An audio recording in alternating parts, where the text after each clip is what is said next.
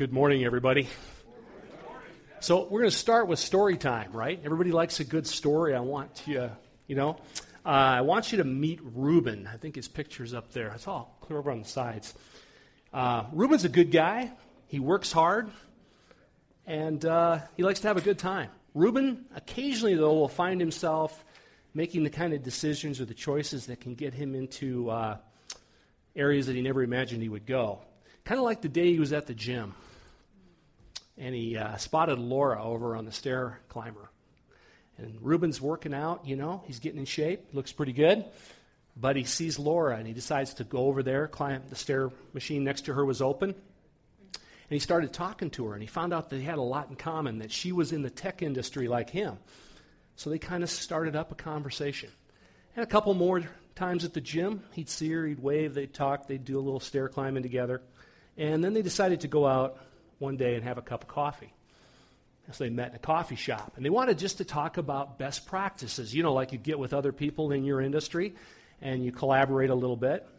And he found out that Laura was married like him, had 2 kids, but her marriage wasn't as, let's just say, as good as she wanted it to be. And so they started talking, they started texting, they met a couple more times. And the one thing Reuben did was he kept those texts from his wife.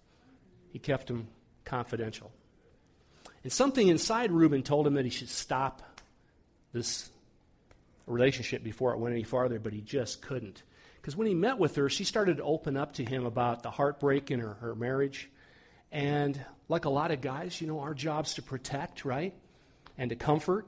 And so he would listen to her. She'd start to shake or sob, and he put his arm around her. And those side hugs became deeper embraces, led to kisses, and then you guys know the rest of the story.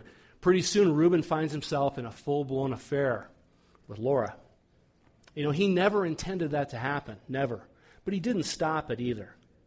But when the word or words, "I love you," slipped out of his mouth, he knew he'd gone past the point of no return. He felt like he had found his true soulmate, so he went home. He told his wife that, I'm done. I'm not happy. I'm going to file divorce papers on you. I'm going to leave you and the kids. And so he did that. And he decided that he really wanted to be with Laura forever. Ironically, that's when things started to unravel for him.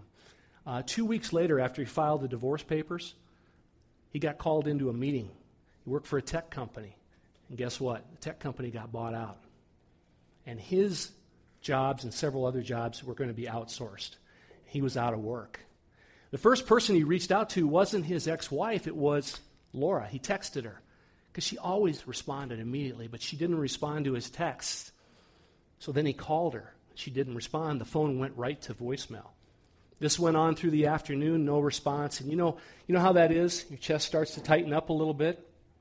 He thought, I hope she's okay.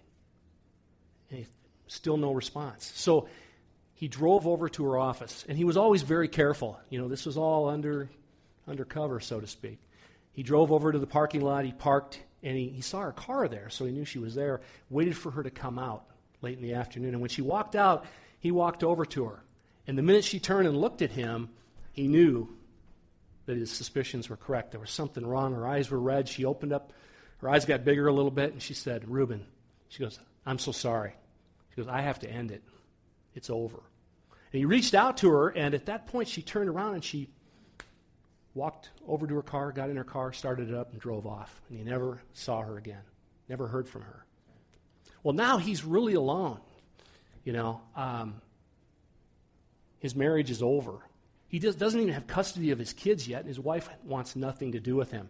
So like most men, what does he do? He starts to plan. Well, I have to have a plan B. And he goes back and he looks at his finances and realizes his severance package is not going to pay for alimony, an apartment, child support. So he starts shooting out resumes. Well, he's in the tech industry. There's not a lot of work to be had. Nobody calls him. He gets no interviews. So finally, out of desperation, he reaches out for unemployment benefits. And that's a program you do online these days. You apply for unemployment insurance, you wait, you've got to put in a lot of documentation. And finally, he gets a email back that he's been approved.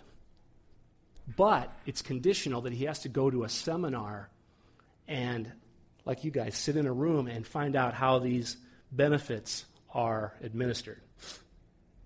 So he goes to that seminar and comes in, kind of goes to the back. He's embarrassed to be there. And he has no idea what's in store for him. As everybody files in, the unemployment representative walks in the door. And as he walks in, he looks over and he kind of looks around the room and he starts his conversation. And Reuben looks at him. Reuben recognizes him. It's Laura's husband. Yeah. You know that story, ever want to get out of town? Southwest Airlines? Well, he's in the back. He kind of slumps down into his chair, and he knows the color's drained out of his face. So for the next hour, which seemed like a lifetime, this representative shared all this, and he didn't hear a word of it because he's staring at this man going, you know what? I need to go up and face him. I've got to face these consequences. I've made these very poor decisions, and I owe it to this guy to come clean. So at the end of the seminar, he walks up to the front of the room, and there's a couple people talking, and he just keeps his eyes down, and then he looks up, and Joe looks at him, and Joe recognizes him. And he goes, Joe. He goes, He loses the words. He's been practicing this for an hour, and he just locks up. He looks down. He looks back up. He goes, Joe, I am so sorry. He said, I screwed up. I really screwed up. With Laura, with you. He says, I'll do whatever it takes to make this right by you. And he looks down again, and his mind has gone through all the possibilities of what Joe could do, including just smacking him, But he looks up, and instead of seeing fear or anger in Joe's eyes, he sees compassion. And Joe looks at him and says, Reuben, what you intended for wrong, God intended it for good. God intended it for good. Have you ever seen that in your life? Have you ever made decisions that have had some serious consequences like that? I think all of us have. But have you ever had to come face to face with somebody that you wronged like that and had to make it right? That's what happened that day. But have you ever heard anybody say, don't worry, what you intended to harm me, God intended it all for good? You don't normally hear that. And in this story, this was a fictional story. We added some details, modernized it a little bit, but it is based on a true story in the Bible. And it is from the book of Genesis. And it's about a man named Reuben. Now, Reuben was the oldest son of Jacob in the Bible. If you were here last week, Pastor Bob would have taught about Reuben, or about Jacob, and Jacob's ladder. So Reuben is the next generation. Okay? And Reuben did something very terrible to his younger brother, Joseph, who later in life had the opportunity for some major payback, some major revenge in Reuben's life. And we're going to jump right into that story right now. What we're going to find out is that Joseph was the one who originally said God intended it all for good. So let's jump into that story. If you have your Bibles with you, you're going to want to open up to Genesis, the first book of the Bible, verse 2. We're not going to have a lot of the scripture on the screens. We're going to have the verses. But if you don't have a Bible, we've got one here for you. Or a Bible app works pretty good too. Smartphones, YouVersion. But there are Bibles in the back, and I encourage you to pick one up. If you don't own a Bible, guys, ladies, you can take one on us today. We'd love to have that as a gift for you. Genesis 37, verse 2. When Joseph was 17 years old, he often tended to his father's flocks.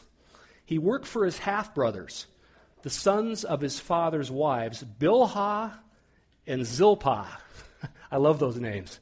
Who gives women those kind of names anymore? I don't think they do. But Joseph reported to his father some of the bad things his brothers were doing. You think about it. Joseph was the youngest brother, and he's obviously a snitch because he's telling on his brothers. In fact, my sister used to call me a tattletale, right? You ever hear that? That's an old term.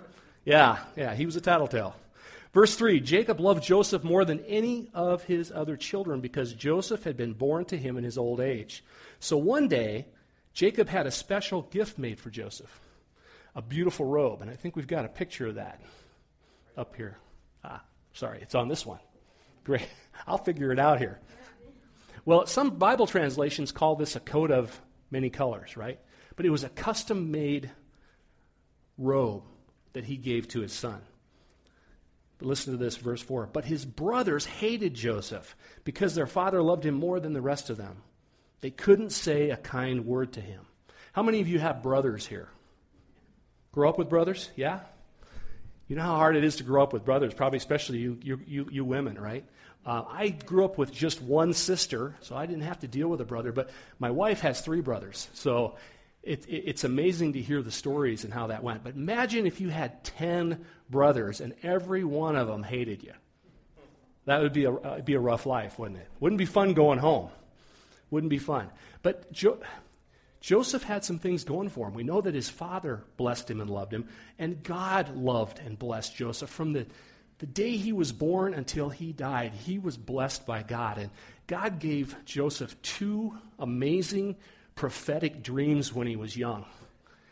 And these dreams showed that at a point in his life, he would be raised to a level of authority where his brothers would bow down to him. So he had God's blessing. The challenge for Joseph is he's young and he's enthusiastic, but he doesn't have a lot of wisdom yet. So guess what he does? He shares those dreams with his brothers. You can imagine. I mean, in that society especially, the oldest brother had the most station or the most position in the family, right? In fact, the oldest brother would get half, or twice as much, I should say, of the inheritance of the next brother. So you can imagine his 10 older brothers didn't care much for Joseph. In fact, they disliked him so much they conspired to kill him. We're just going to kill him and get rid of him. We're over with him. And this is where his oldest brother, Reuben, comes into the story. So we pick up the story again, same chapter, Genesis 37, verse 21 through 22.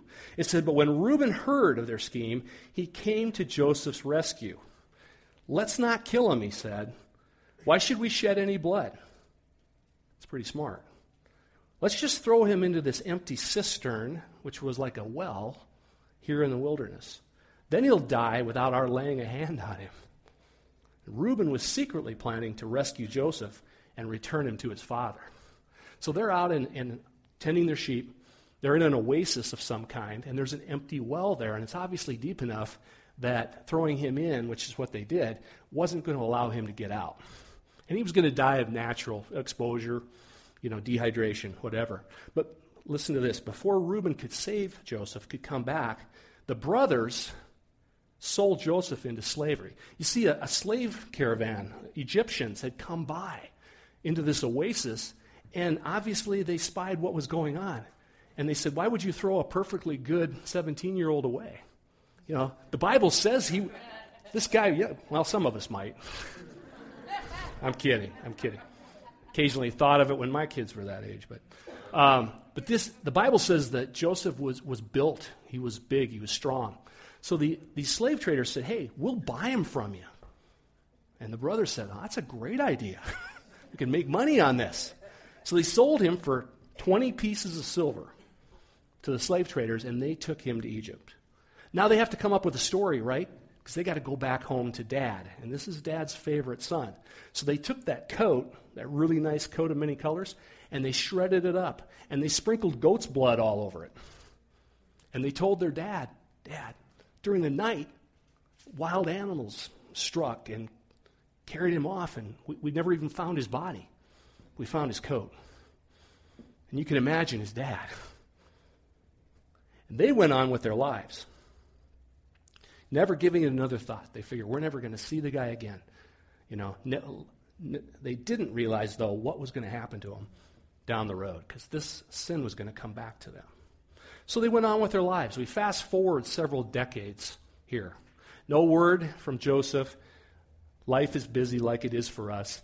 The brothers assume he's dead. Dad is still mourning his son because he's never had a chance to even properly bury him. So he's mourning him. But everything goes on as normal until the famine hits. Now, this was no normal famine. Give you an idea. This would be like the Great Depression which I don't remember, by the way. I'm not even that old, but it's good. My grandparents went through it. The Great Depression, the Dust Bowl, and the Great Recession, which most of us have lived through, all rolled into one. It was a 7-year period of time, and it hits. And during this time, Joseph's brothers now have their businesses, their enterprises, their farms. They've grown. They have hundreds of people that are relying on them for food, shelter, for income. And this famine hits, and nothing grows. The Bible says that you could neither sow nor reap. It was that bad. Kind of like the Dust Bowl. You couldn't plant crops. The animals, there was nothing to feed them, so they butchered, slaughtered them, and ate them, but the animals depleted to nothing. There was no food in all the land. And the people, Joseph's brothers, Jacob, were facing starvation. So they heard that there was food in Egypt, that they were actually had an abundance of grain, and they were selling it. And Jacob said to Reuben and his brothers, go to Egypt and buy some grain. Save us. We're going to starve if we don't go buy grain. So they did. They went off. They went on this journey. They heard about this guy who had risen somewhat mysteriously to the number 2 position in all of Egypt. And this guy had predicted this famine. He'd actually interpreted Pharaoh's dream, and he predicted it, and during the 7 years of plenty, he had put away all this food. And Pharaoh had promoted him to number 2, and he was over this food distribution program and administration. They didn't know his name, but they wanted to meet with him. And so they got an audience with him. Now there's a lot in the story that we are fast-forwarding through, okay? I encourage you to read it. You guys would be here all day if I told the whole story of Joseph. But it's an amazing story of this back and forth with the brothers and Joseph. But they got to Egypt. They got this meeting, and they go into this palace room, and I think we've got the picture here. Yes, thank you.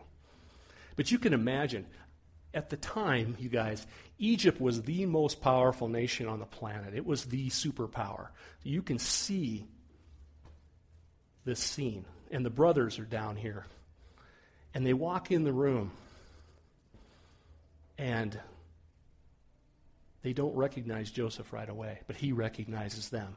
And that's the story I want you to read. But at a certain point, he tells them, I'm your long-lost, sold into slavery, left for dead brother, Joseph. Can you imagine that? Another story about, you ever want to get out of town? You think about these guys, especially Reuben over here. I'm guessing this is Reuben. I don't know that for sure. But Reuben's in charge of this group. Jacob told him to take the brothers and go and buy grain, and now they're standing in front of the brother that they beat up, threw into a well, and now he's the second most powerful man. I'm sure most of Reuben and the rest probably thought, we're not going to get out of the room alive. This is it. But what's interesting, what's amazing, is that Joseph greeted them warmly, welcomed them. It actually says that he came down and he embraced them and he kissed every one of his brothers. And he said, it's great to see you guys. And he said, go send for Dad. Go send for your families. Come to Egypt. You have a place here. You have a home. We've got food. We've got all you need here. And it was a miraculous reconciliation. God intended it all for good. All the bad things that Joseph, and I didn't even cover them, all the bad things that happened to Joseph, God intended it all for good. And this was the place. So they go back. They get their families. They get Dad, Jacob. They bring him to Egypt. And they settle into their new lives. And life goes on pretty well until Jacob dies. Now, Jacob had always told the sons that if I die in Egypt, I want to be taken back and buried in my homeland in Canaan. So they took him back. The brothers took him back. Joseph went with them. They buried him. And on the way back is when the brothers started to panic. They started to imagine, oh, well, here we go. We're dead meat now. So we pick this up in Genesis chapter 50 now. We move 13 chapters ahead verses 15 through 20. These are the brothers talking. It said, "Now Joseph will show his anger and pay us back for all the wrong we did to him." So they sent a message to him. This is kind of interesting. "Before your father died, he instructed us to say to you, 'Please forgive your brothers for the great wrong they did to you, for their sin in treating you so cruelly. So we, the servants of the God of your father, we beg you to forgive our sin.' When Joseph received the message, he broke down and wept." And it doesn't really tell us what was going through Joseph's mind here, but he did this several times because he felt like he had reconciled with his brothers, but they were still in fear of him. They were still dealing with the consequences of selling him into slavery. But Joseph called them back to the palace. And he said in verse 18, it says, "Then his brothers came and threw themselves before Joseph." Think about that. They didn't just come in and stand there this time. This time they came in and they at least hit their knees. And I got a feeling they were probably prostrate on the floor. Threw themselves before him and said, "Look, we are your slaves." You know, slaves don't have any rights. They don't have any privileges. They threw themselves on the mercy of Joseph. And what's interesting, if you go back and read this, that was the dreams that came to him from God, is that his brothers would bow down before him. And here they are, on their faces. But Joseph said, verse 19, "Don't be afraid of me. Am I God that I can punish you? You intended to harm me, but God intended it all for good." God intended it all for good. Have you ever experienced that kind of forgiveness? You know, we don't see that anymore. I don't see it a lot in this world. You know, we watch movies and shows called Payback, you know, things like that, right? Somebody's wronged, and your natural human emotion is, all right, you know, time to kick butt, take names. You know, they're going to pay for everything they did to me. Or we drive down the road. I was in Phoenix here a couple of weeks ago. One billboard after another. Been wronged? 1-800-DIVORCE. 1-800, you know, one attorney after the other. If you've been wronged, anything's been done to you, we get people back. That's the society we live in, right? It seems like it is. But that's not the kind of forgiveness that Joseph showed. He had every right to take payback on those guys, but he didn't. We found this video. This is a very modern. This comes from a video series called On the Road. It's actually CBS News produces this. I want you to watch this story. It's about 3 minutes. We end this week with a lesson in forgiveness from Steve Hartman on the road. It all went down on this block in Benton Harbor, Michigan. Back in 2005, Jamel McGee says he was minding his own business when a police officer accused him of and arrested him for dealing drugs. You saying the officer made it up? Yeah, it was all made up. Of course, a lot of accused men make that claim, but not many arresting officers agree. So you phonied the report? I did. I falsified the report. This is former Benton Harbor police officer Andrew Collins. Were you just trying to chalk up an arrest? Basically, the start of that day, I was going to make sure I had another drug arrest. And in the end, you put an innocent guy in jail? Correct. Yeah. You lost everything. I lost everything. My only goal was to seek him when I got home and to hurt him. Really? That was my goal.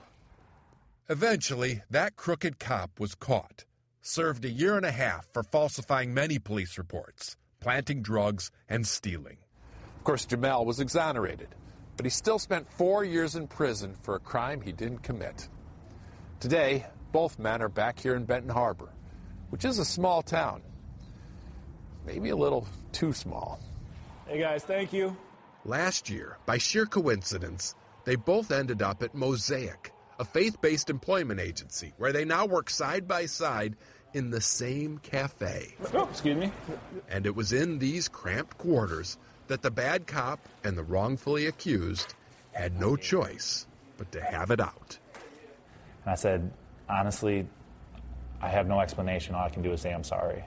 And Jamel says That was all it took. That was pretty much what I needed to hear.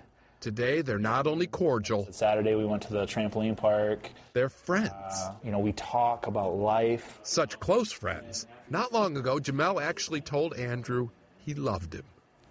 And I just started weeping because he doesn't owe me that. I don't deserve that, Did you forgive for his sake or for yours? No, for our sake. Not just us, for our sake. Jamel went on to tell me about his Christian faith and his hope for a kinder mankind. He wants to be an example. So now he and Andrew give speeches together about the importance of forgiveness and redemption. Grab this, we'll set it over there. And clearly, if these two guys from the coffee shop can set aside their bitter grounds, what's our excuse? Steve Hartman, on the road, in Benton Harbor, Michigan. And that's the CBS Evening News for tonight. Quite a story, isn't it? Yeah, true story. I watched that. I've watched that a couple times. First time I teared up a little bit. I just couldn't believe that. You don't hear that anymore. And I applaud CBS News for doing this. But Jamal is a picture of Joseph, right? Jamal did not have to forgive Andrew there, which could be a picture of Reuben. But Jamal is a small picture of Joseph and what he did. And Joseph is a picture of Jesus' forgiveness. It's an Old Testament picture of Jesus' forgiveness. Joseph forgave Reuben and his brothers, which was an amazing story. But you think about Jesus. Jesus forgives us all. Every human that's ever walked the face of the earth, billions of people, Jesus has chosen to forgive us all because God intended it all for good. We started out in the garden, and a few weeks ago we were sharing that. Bob shared with you about origins, right? And how we were created in God's image and his likeness. And then God said it was not good, but it was what? Very good. And then a few short chapters later, we fall. We make the wrong choices, just like Reuben did. Yet God intended it all for good because he sends Jesus into this world to make it right again. And Jesus not only forgives our sins, but he gives us a new life. He gives us an opportunity for a new life. He puts us on a new path. And he saves us both physically and spiritually. And then he offers us eternal life. Romans 6:23 is a really powerful message. It says, "For the wages of sin is death, but the free gift of God is eternal life through Christ Jesus our Lord." The wages of sin, what we earned, that earned us death. And we know that in the room, right? We all die. I hate to say it. Some of us are a little closer, but we're all going to die. Nobody gets out of this alive. That's the physical death. But we can get out of it spiritually. We have an opportunity. And Jesus walked the earth in the New Testament. He really portrayed forgiveness. We picked 3 examples very quickly. One in the Gospel of Matthew. A group of friends brings a paralyzed man in on a mat. He's been paralyzed his whole life. Jesus sees these men, and there might have been some women in there too, they didn't say. But he is astounded by their faith, and he tells this paralytic, he said, "Your sins are forgiven." He heals him spiritually, and then he said, "Get up and walk. Take your mat and walk." And he's healed physically. So the spiritual healing comes first.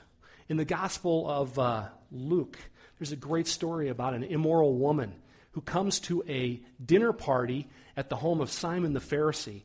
And the Pharisees, very righteous, very churchy. Jesus is at this party, and this woman comes in, and it says she's an immoral woman with many sins. And she comes in behind Jesus, and she literally falls at his feet. And she cries so much, she's so broken that her tears wet his feet. And she dries his feet with her tears.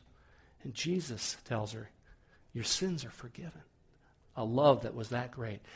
It's because God, you guys, God intended it all for good, not for evil, but God intended it all for good. And probably one of the greatest stories, and we're going to be getting into this season, and we're in Lent right now, is that Good Friday when Peter denied Jesus 3 times.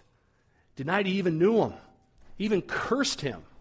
And yet when Jesus came back, he found Peter and he said, Peter, do you love me? Peter said, yes, I do, Lord. He said, well, then feed my sheep. He called him to be his first shepherd or his first pastor. Amazing stories of forgiveness that could have been divine retribution, but he forgave Peter. God intends it all for good. You know, Reuben is a picture of our sinfulness. But you know what? He's not the object lesson. We all sin, right? Amen? We all fall short of the glory of God. And we're all guilty of sin. We're born into it, but we also choose to sin daily. But Jesus died for all that, guys. He died for that because God intends it all for good. He wants us all to spend eternity with him. He loves us. God loves us more than we could ever imagine. He intends it all for good. This last verse I want to share with you is so powerful. And as we were prepping this, Pastor Bob said, you know, this really puts an exclamation point on this whole message. And it's from Jeremiah 29:11. It says, for I know the plans I have for you, says the Lord. They are plans for good and not for disaster, to give you a future and a hope. As you guys read that, I want you to put your name behind that. For I know the plans I have for you, Kitty. I know the plans I have for you, Zach. I know the plans I have for you, Ashley. Nicole.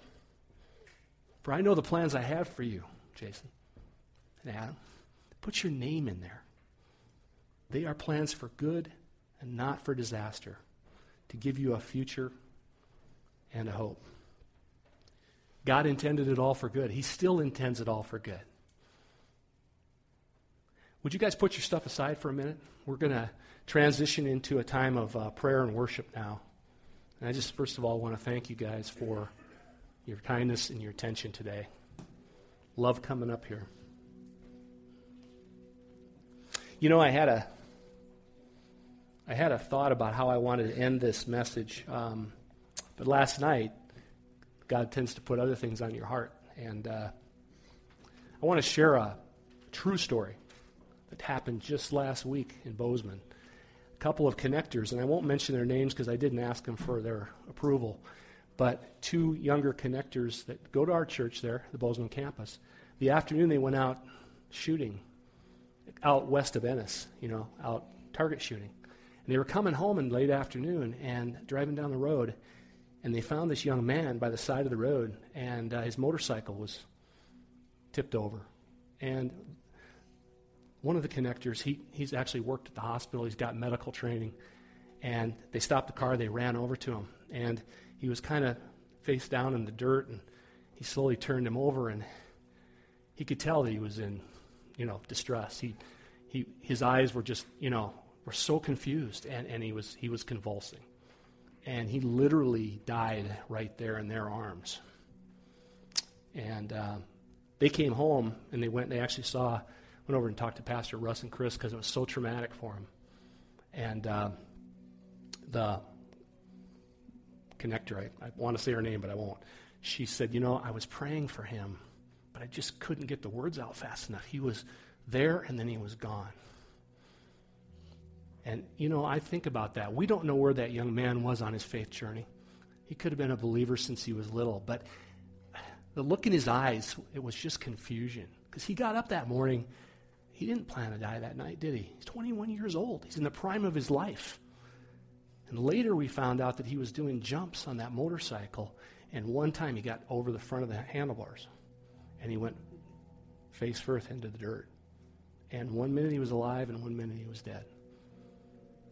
There's nothing we can do for him, and I pray today that he is in heaven.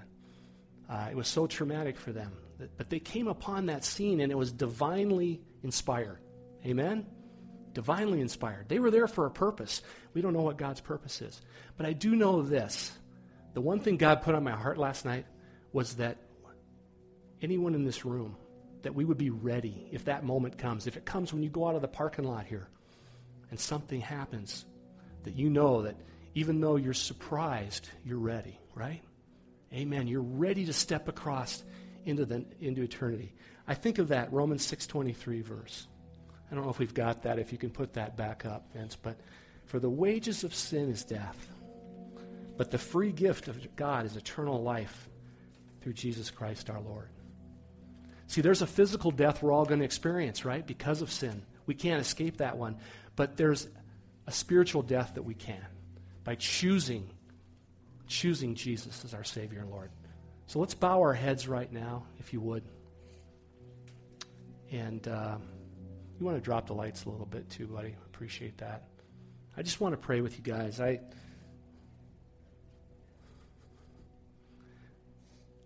think about the free gift of eternal life that's in Christ Jesus.